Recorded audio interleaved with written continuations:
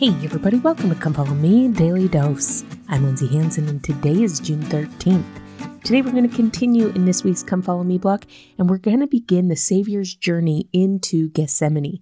Now this week we're not in Matthew chapter 26, which also gives us an account of Gethsemane, but we're going to talk a little bit about some of the scriptures in Matthew 26 that teach us about Gethsemane, because there are just a few things here that we don't see other places.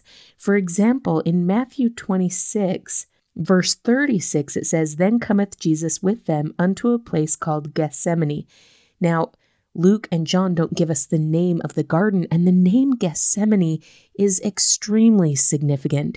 The name Gethsemane in Aramaic means olive press.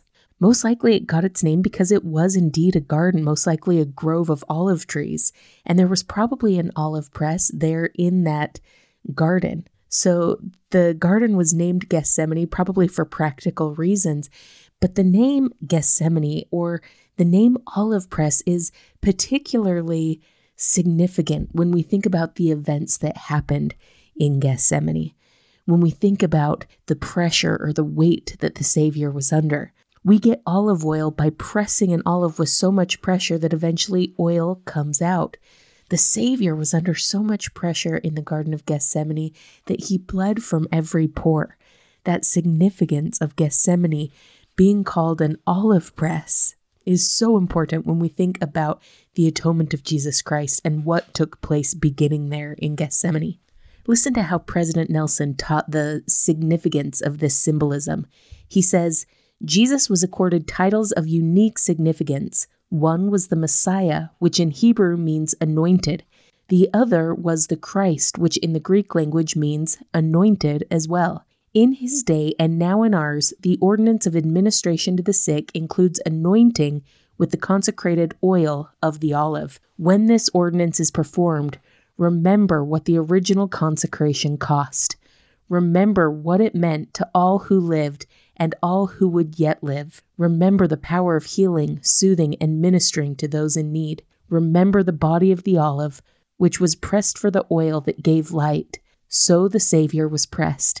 From every pore oozed the lifeblood of our Redeemer. Throughout the days of your life, when your cup of gladness runs over, remember his cup of bitterness made it possible. And when sore trials come upon you, remember his torturing trial at Gethsemane. Gethsemane is also of particular importance to us because as Latter-day Saints, we believe that the atonement of Jesus Christ began in Gethsemane.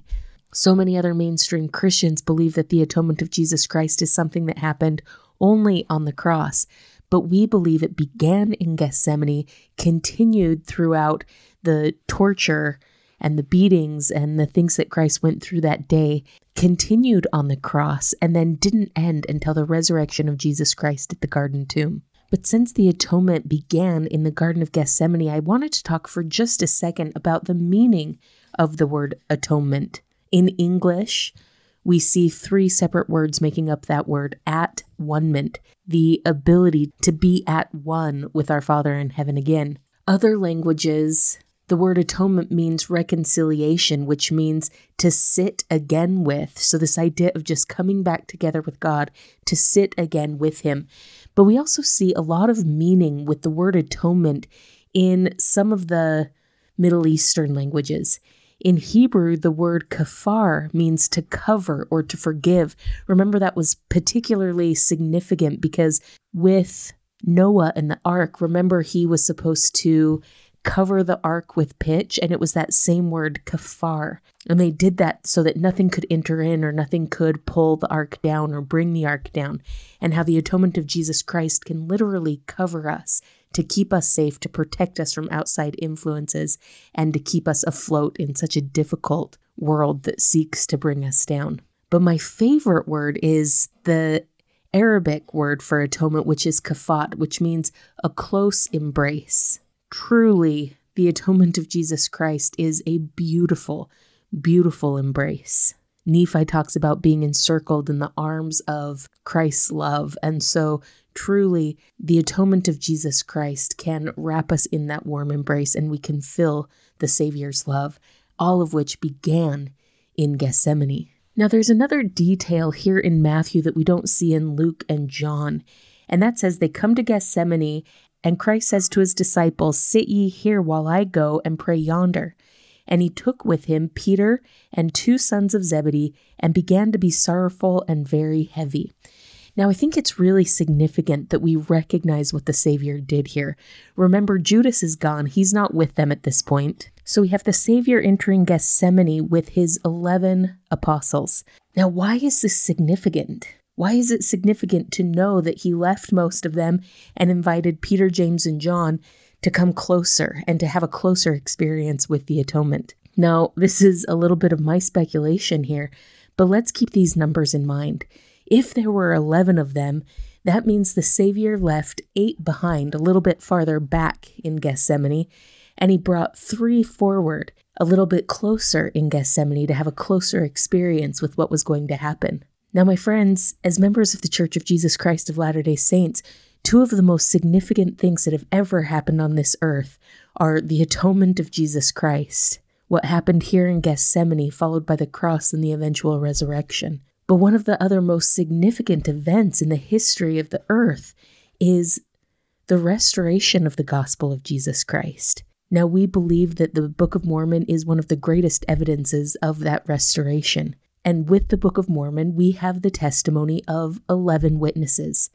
8 witnesses who had a testimony and an experience a little more detached, and then 3 up-close personal witnesses to the Book of Mormon and to the gold plates.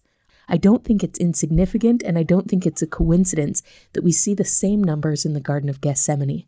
We see the Savior take all 11 apostles to the garden. He leaves 8 of them farther back so that they also have a testimony of what happened there at the garden, but it's a little less personal, a little less close. And then he brings 3 apostles closer to have a closer, more personal witness of what was going to happen. 11 witnesses in the Garden of Gethsemane and 11 witnesses to the Book of Mormon. I don't think it's a coincidence, and I think it's really, really neat that we see those numbers here. My friends, as we finish speaking about Gethsemane and the things that happened there throughout this week, let's keep in mind what the Savior has done for us and what the Garden of Gethsemane means to each of us individually.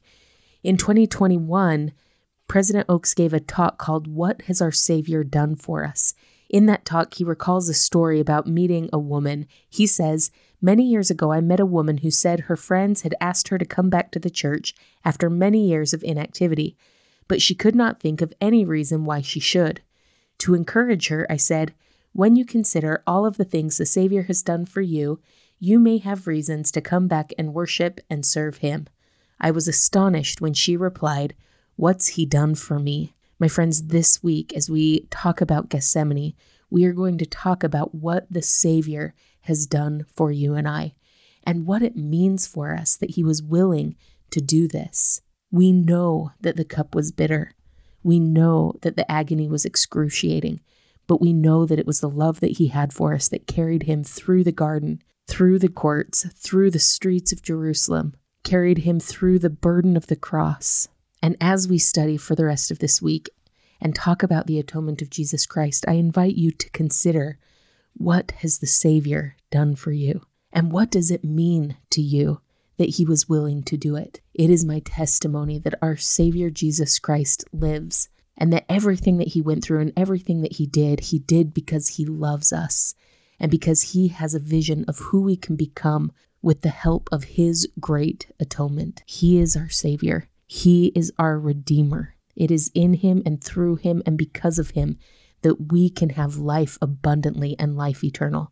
And I testify of him and his great love for you. Thank you so much for listening today. If you're enjoying this podcast, make sure to follow us on social media, subscribe, like, comment, or share. This has been Come Follow Me Daily Dose, and I'm Lindsay Hansen.